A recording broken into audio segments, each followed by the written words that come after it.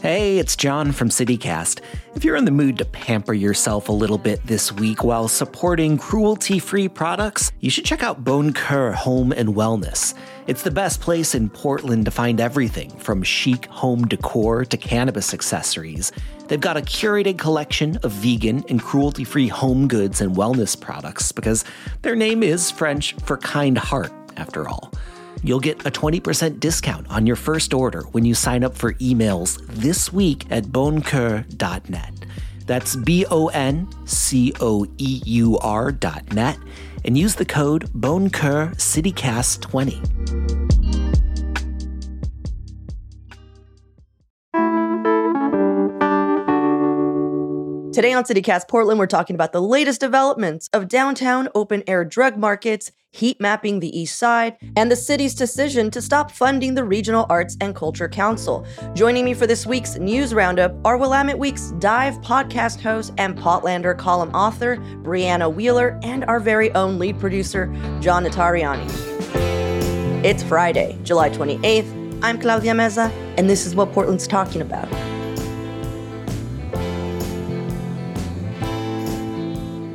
John, Brianna, thank you so much for joining me this morning. Thank you for having me. Hey.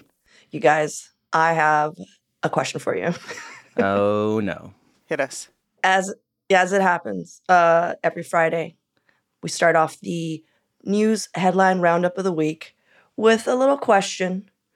It's a kiss, marry, kill style, but I decided to make it more Portland. So it's a kiss, marry, kill throuple. Does this mean we have to kiss all three of them or marry all three of them? No, so you it's just like same rules of kiss, marry, kill. Oh, okay. The throuple part threw me But off. the throuple means that you're just like, could also marry or could be part of my throuple. So you have to choose wisely because they have to balance each other out. John, it's a whole thing. This isn't easy. Are they going to get along? Is it going to be... I'm awaiting further instruction, yeah. Kiss, marry, kill throuple. Florida Room, The By and By, Vendetta, Beulah Land. Oh. Mm-hmm. Okay. I need to write this down. Yeah, me too. All right. Okay, Florida Room. Oh my God, this is hilarious. I'm going to go ahead and give you mine. So I would kiss Vendetta. Love that patio. I would marry The By and By. Mm-hmm. Because legit, really good food. And that will sustain me. I would kill Beulah Land. I'm sorry. I think I just aged out. But I would throuple with Florida Room. And do you see the rock and roll there? By and By food, Florida Room vibe, throuple. Love it. Does that make sense? John, you look so confused. Oh my God, is this giving you anxiety or just are you monogamous, John? I think I have the wrong... What was the list of bars again? Florida Room, The By and By, Vendetta, Beulah Land. Okay, got it. I think I would kiss Vendetta. Fun spot. Not where I want to spend my whole life, but, good spot. Kill Beulah Land as well. I never really, got into the Beulah Land routine. Mm-hmm. I feel like I've always lived on the other side of town. Just not somewhere I'd spend a lot of time. No hard feelings. I would marry The By and By because I feel like that's the best all-arounder, Mm-hmm. That is, it's got the most decent food. You can actually trust them to, pour you a glass of wine if that's the mood that you're in. Mm-hmm. Never done that. Yeah, they got, they got some decent wine. Wine at The By and By. Okay, that's a first. It's of the four. You heard it here. I would trust to pour me a glass of wine. Throuple with Florida Room because, sometimes you want to get a little bit more wild, a little bit looser, but I think they'd get along. I think that they would get along. They would balance each other out and they all like to have a good time, but their personalities are sort of yin and yang as well. And they both have vegan options, So yeah. Yeah, there you go. There you go. Yeah. That was exactly mine, John. I know. Now that I understand the game. Okay, Brianna. Okay, so kiss, marry, kill, throuple. I'm going to kiss Beulah Land. She's kind of off limits for me too. That's the other side of town. That whole neighborhood is very young and everyone's having fun. I feel like I would be cheating on everything I know to go there. So I'm going to kiss Beulah Land. I'll probably marry the by and by. Gosh, I don't know if this is controversial, but I think I'm going to kill Vendetta. I have had much love for that bar, and I've spent many, many, many blackout night there. But there's one thing I did there that I'm so incredibly embarrassed of. Right after I had my son, I had like the biggest milk boobs ever, like clown boobs. They were insane. And I thought it would be like a really funny thing to like shoot milk out of my boob into other people's beers. And I wasn't doing it to like random people. It was people at our table, like it was a fun party trick. Look at Brianna doing this thing. But looking back the next day, I was like, oh my God, that was mortifying. I can't believe I did that. Oh, I'm sorry. She's got to fucking die now. Sorry. So Vendetta, dead. Sorry. Yeah. The secret goes down with Vendetta and all of the listeners of CityCast Portland. You're welcome. Imagine it. Get that visual going. You can imagine what a fun night that was, and maybe why also that she has to die. And then I guess I'm having a throuple with the Florida Room. That's kind of like been my dive bar since I moved to Portland. So yeah, it makes sense that we would thrup pretty hard. Yeah. So pretty much ours as well, except to the exception of you would kill Vendetta and you would kiss Beulah Land. Okay. Yeah. Well, guys, thank you. I learned so much about each of you. Brianna, you are the wildest wild card that's ever wilded. John, a throuple gives you massive anxiety. And I love it. I love it all. Well, thank you guys. Brianna, do you want to start us off? You're our guest. What's your headline of the week? Thank you. So I'm talking about Lucas Manfield's cover story for Willamette Week today. So if you've been following along with Lucas's coverage, he's on, like, his beat is Cops, Courts, and Crime, I believe. And so he's been covering not just the fentanyl crisis, but kind of the landscape of drug use post Measure 110. So this cover story is kind of like months of reporting kind of coalescing. And we're kind of following this map that he's describing over, the months of reporting he's kind of picked up, where this open air drug trade moves from Chinatown to Dante's parking lot, which right under the Keep Portland Weird sign. I mean, oh my God. And then to the mostly abandoned Washington Center, which was very huge news. So now that the Washington Center is all boarded up, that market has moved to the intersection of 6th and Harvey Milk.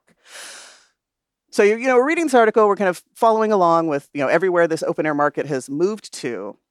And then there's this kind of like speaking truth to power moment in the piece when Lucas reports that Portland Police Bureau has bike patrols that kind of keep these notorious areas more or less chill during daytime hours. But that crew clocks out at like 6, and then it's just game on, and it's crews of ski masked fent dealers. So obviously, fentanyl crisis is everywhere. It's in large cities, it's in small cities, it's literally all across our nation. But Oregon has the highest rate of drug use disorder in the country and the fastest growing fatal overdose rate among teenagers. And you can kind of draw a line between. I didn't know that. Yeah, isn't that weird? Counterfeit pills are getting sold on Instagram and Snapchat. What? And they'll be sold as ecstasy, they'll be sold as XYZ, but they're just like a pill that's cut with fent. So I've actually lost acquaintances because of they thought they were taking a party drug. Oh, I'm so sorry. And they overdosed on fent. It's just, crazy. So Lucas went through the motions and like purchased some fentanyl. Yes. And he purchased it from a kid that he said like barely looked old enough to drive. And one of the interviews he did with someone, familiar with investigating drug trafficking operations in Portland, he thinks that these kids are just, potentially part of trafficking operations themselves. And they're just being exploited by higher ups who know that there's little consequence if kids are caught. Yeah. Child soldiers, basically. Right? And Portland's been like an opioid hotspot. In the 70s, heroin was huge. It was all over the streets. And for outsiders looking in, it's really easy to look at Portland and say, well, they legalized hard drugs. Like, what did they expect was going to happen? And I just want to make sure that when those conversations happen, I think we need to make it really clear that we didn't just vote to decriminalize drug use. We voted to make treatment options as accessible as hard drugs, which are very easy to get a hold of. We voted to create more space and programs for recovery. And that did not happen. Everything happened backwards. And OHSU researchers reported last year that Oregon has half of the drug treatment beds that it needs. And the state lost nearly 150 treatment beds during the pandemic. And before that, in 2020, Portland lost its only sobering center where cops would have taken intoxicated people rather than just arresting them. So it's been years of failure, despite so much discussion, to address that issue. Gosh, I mean, I feel like we've talked a lot about fentanyl and the drug crisis and opioids on this show, and this article just pulled so many threads together, and there were so many details that just really crystallized things in my mind. Like, he has this one passage where he talks about this group of Honduran drug dealers distributing fentanyl produced with Chinese chemicals, operated by Mexican drug cartels and shipped up the I-5 corridor. It's just like, oh, yeah. I mean, this is a problem in our community, but it's like also there's a global organization behind it that is making it happen. I mean, that's just one of, a dozen little details that I could pick out that I was just like, oh my, oh no. Yeah. It's like we're throwing pebbles at the biggest shield possible. Like it's very David and Goliath. I read the whole thing twice, and I'm just like, I don't. It just seems like you just said, insurmountable. And I trying to figure out, because there's a lot of like, what is the police doing? I wonder if it's the same, trying to figure out the sting. I know that there was talk. I know they can't really say much. I mean, I know you just shook your head, but they can't really say much to the press about what they're doing, because if it's a sting, like they can't be like, well, yeah, see, we're gonna do a sting at 3 p.m. Like I'm undercover. Yeah, exactly. Don't worry, we're gonna get them.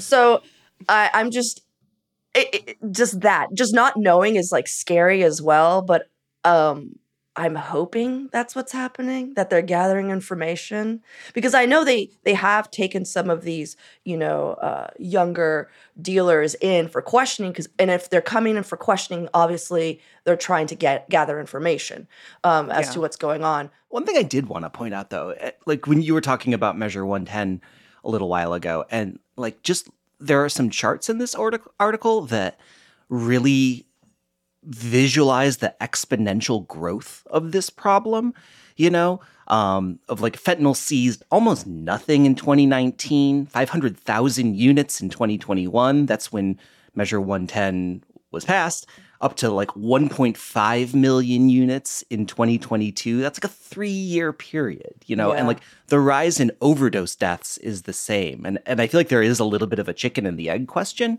regarding Measure 110. Like, are we having more problems with drugs because they've been decriminalized, but like what this article kind of suggested to me is like, actually, maybe it was just really bad timing. Maybe this crisis was brewing and we would have been almost exactly where we are now, whether Measure 110 had happened or not. Yeah, John, I totally agree with you. I feel like this is the same data curve that we saw with petty crime and the decriminalization of certain lower level offenses. And it's just like, what came first? Yeah. Yeah. It seems like a lot of like effort and resources are being pointed at the crisis of drug use on the streets. And not a lot of resources are being pointed at the root causes of that crisis: houselessness, options for recovery. I mean, we have been dealing with an opioid crisis for years before it became a fentanyl crisis. So, yeah, it can be very. I know that there's not room for hope, but there are a lot of people that are working on it, that are really trying. Yeah. And potentially trying to address those root causes rather than just like trying to stymie blood flow from a gash, you know? Yeah. Well, thank you for that, Brianna. John, what's your headline of the week? Mine might have a little bit of hope. I got really interested in this project that is going on to map heat islands around the metropolitan area. There's this project that's being launched to really figure out how the differentials in the way that different communities heat up. About 100 volunteers went around the Tri-County area last weekend collecting heat and humidity data. And, they were like driving with a big thermometer sticking out of their car and measuring second by second how the heat was changing as they move through different environments. Because we know that there are these parts of the city and of the region that get way, way hotter when we have a heat wave. Question, John. Yeah. Who usually lives in these areas? I'm just curious. Oh, well, let me see. That is populated by people of color and people who are poor. Oh, that's shocking. Yes, on any given day. Great. It can be Okay, 18 degrees hotter on the east side than on the west side. So this is like a very, very clear line in the sand sort of equity issue. I mean, and the reason is because of the built environment, right? Those communities are the places that are a lot more concrete, a lot more strip malls, a lot more, a lot less sort of manicured parks and tree-lined streets. Mm-hmm. So all that built environment just leads to them heating way more up.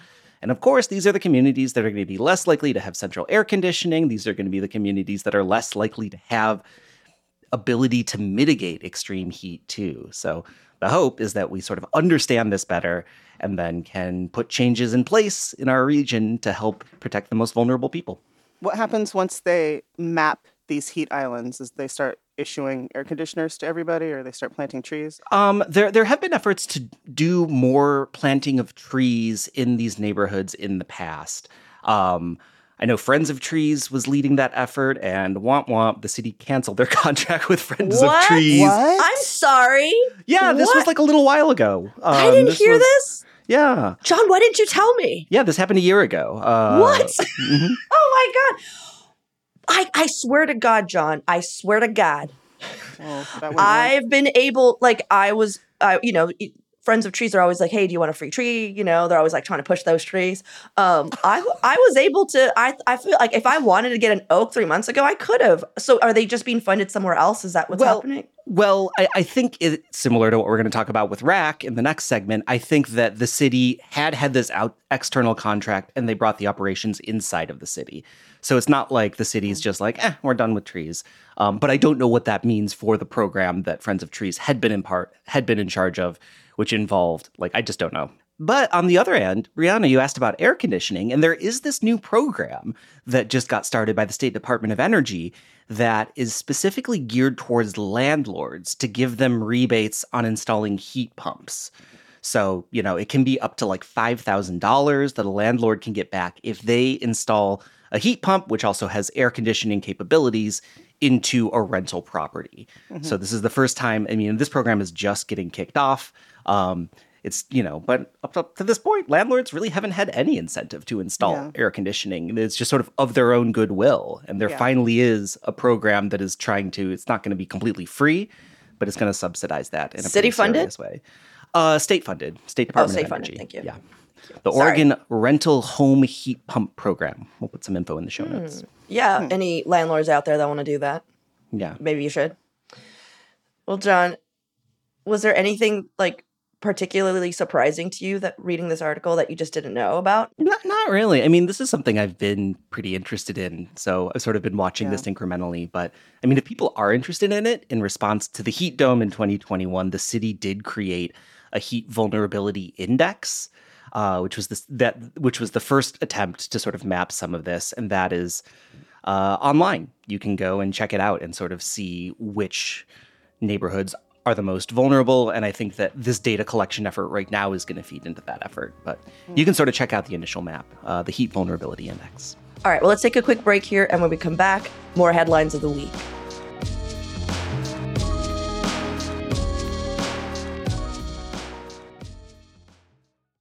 Well, guys, my headline is actually from last week, but since it kind of went under, my personal radar, I wanted to bring it up for discussion this week. It comes from Sophie Peel of the Willamette Week. You guys might have heard of her and that publication, Brianna. She reported, John says no, never heard. No, I was just going to say something like, fine crew of people. Sophie's is also a frequent contributor. So she reported that the city of Portland will stop funding the Regional Arts and Culture Council, or RAC, next summer. For those of you who are not familiar with RAC, they're essentially the contracted art bureau for the city. So right now, City Hall doesn't have like an arts wing. So all the money, the arts tax fund, stuff like that, RAC actually manages that. So they manage public art programs and disperse money to like local groups that provide arts education. They even give out grants to local artists. That's a lot of local artists. That's how they know RAC. But they've been doing this since 1995. So it's not like a recent contract. This is like how the city of Portland has been, the infrastructure of the city of Portland has sort of shaken out since 1995. And it's a symbiotic relationship. But the city is dead set on creating its own Office of Arts and Culture by the summer of 2024. That's a year from now. So they want to internalize the functions of RAC. And though it was a sudden decision, especially for those at RAC, because they're stating like, we didn't get a heads up. Oh. So I reached out to them and they were just like, we know as much as you guys. We know very little of what's going on. And their public statement pretty much says as much. Like no one from the city told them it was coming. Though if you've been following any of our city arts admin drama, I'm sure everyone has. I do. The writing has been on the wall for a handful of years. Was it ever discussed that the city would just absorb RAC? Like, why wouldn't they just bring them into the governmental fold? So RAC is still being funded by the Metro and all the counties under them, but the majority of their funding, like a bit over 80%, comes directly from the city of Portland. So if they stop funding RAC, which is what they're going to do, who knows where the funding to keep up the organization will come from? Now, I'm assuming there's been scrutiny from the city now from RAC has been, basically the city has been like, RAC, what are you doing with all the money we're giving you? And RAC keeps coming with their budget and being like, this is what we're doing. And so since 2018, there's been like an audit on RAC. And the audit it evolved to RAC laying off 15 of its employees in 2020 because they, at that point, pulled some money. They're just like, no, you can't. We're giving you too much money. You're not telling us where it's going. Less money. And they're just like, well, that's 15 employees. Okay, gone. And then back in 2022, this is, I think, like what started what we have now. Commissioner Joanne Hardesty and current Commissioner Mingus Mapps basically put RAC on blast. And Commissioner Hardesty said at the time, and this is a quote, "This is the fourth time I've had a report that's told me absolutely nothing about how we're investing dollars and whether equity that we all talk about so much is really being centered. I find it disappointing that we continue to ask questions about how public dollars are being spent, and I get the impression that basically we should mind our own business because it's a ballot measure that actually funds it." And she's talking, of course, about the arts tax and other, because, RAC gets funded by a few buckets. So the city basically was like, yeah, we're going to be doing our own arts admin. Thank you. But I don't know, you guys. Do you think the city can handle that in less than a year? Yeah, I do. Honestly, I'm not super mad at this. Because, again, the funding is not disappearing. The arts tax is not disappearing.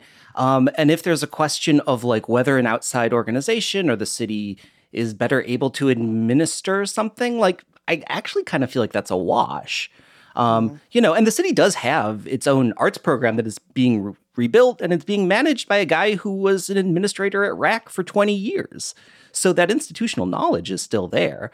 I'm sort of the mind that if there is like a contracted organization that like isn't able to explain how it is running its organization, which, from the exchanges with Commissioner Hardesty and Commissioner Mapps, it sounds like there was some real doubt there, then yeah, I don't have a problem with like that administrative shift happening. What about you, Brianna? Well, my debut memoir, Altogether Different, is being released by Corza Books in October of this year.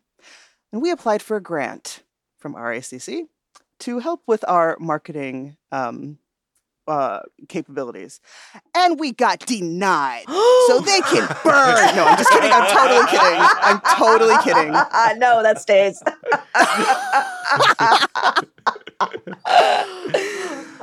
We love a petty queen. Go on, Brianna.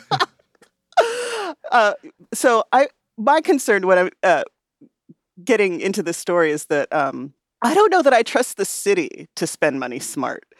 They have a lot of it, and they do not seem to be spending it in the best ways. For instance, the first story that we talked about. Yeah. Also, my son is in the special education program in Portland Public Schools, and talk about some underfunded shit. Like they're going through it. Like people that rely on the city and the state for funding are going through it. So to put like an arts and culture bureau in there, Mm-hmm. I mean, I don't know. Led by Dan Ryan. Oh God, don't. I mean, of course, as John said, there's going to be, actual arts admin folks that have been doing this for years that are going to help. But he's the bureau manager. I don't know that Dan Ryan has the reputation of being like the big arts and culture supporter that bureau would require, but I don't know him. I only know what he has let us know. So I guess this opinion comes honest. Yeah, that's my concern. As an artist living and working in this city who applied for a grant and got denied, I would be a little nervous about that moving into the hands of the city. Wow, even then. So here's the thing that RAC has done that I feel the city hasn't done because they haven't been around yet since 1995. RAC actually has relationships with every arts organization, and artists know how to maneuver RAC. Yeah. Like how to get money from RAC. My concern is, that the city might not know how to do that effectively in like less than a year.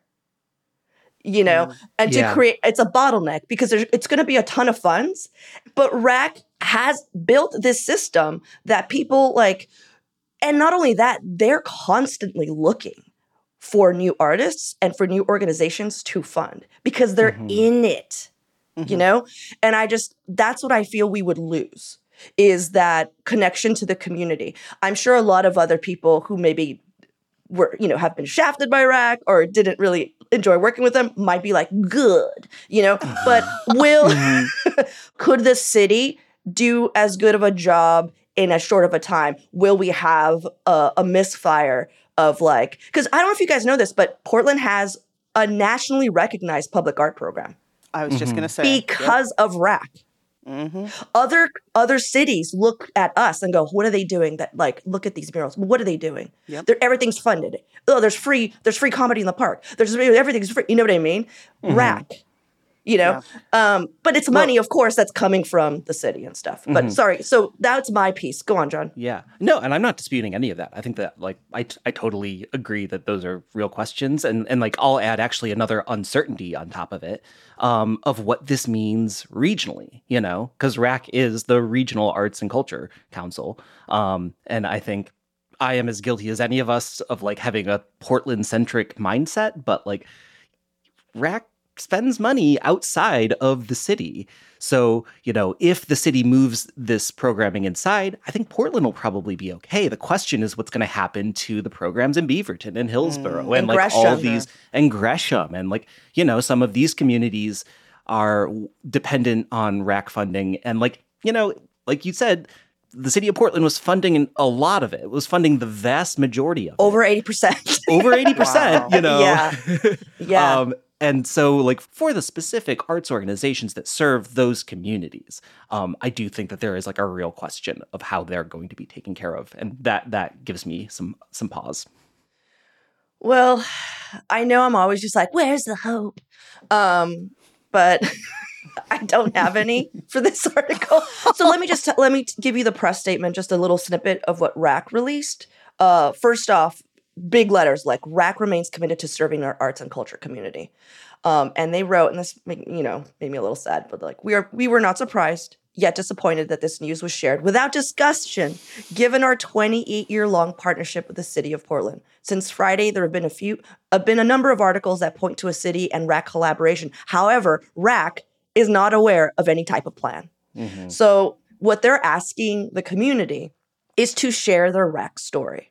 Like, this is what RAC is contributing to the community. So if anyone out there wants to do that, we'll just put a link in the show notes. I do hope that no matter how things shake out, that, you know, our community isn't basically the divorced kid trying to figure out where they're going to spend their Sunday. Do you know what I mean? Yes. We're just like, is it mom? Is it my dad? I don't know. Oh my gosh. That's vivid. Where do I go with my album? John looks like he wants to fire me. I was actually digging the joke. I just couldn't. I'm just like too slow to like come up with something funny to say. Oh man. Well, those were the headlines of this week. You guys, thank you so much for hanging with me at a very early hour and putting up with me. I really appreciate y'all. Well, this has been Oh fun. my gosh. Same. Mhm. And thank you for allowing me to tell you my weird breastfeeding story at a bar. Almost start crying while I was reading my headline story. And then again, hearing about RAC. Thanks, guys. That's all for today here on CityCast Portland. Thank you so much for listening. Our lead producer is John Notariani. Our audio producer is Julia Fiaioni. Our newsletter editor is Rachel Monahan. And our host is me, Claudia Meza. Original music by Jenny Conley and Stephen Drizos. Additional music by Epidemic Sound. We'll be back Monday with more from around the city. Until then, see you at Slim's.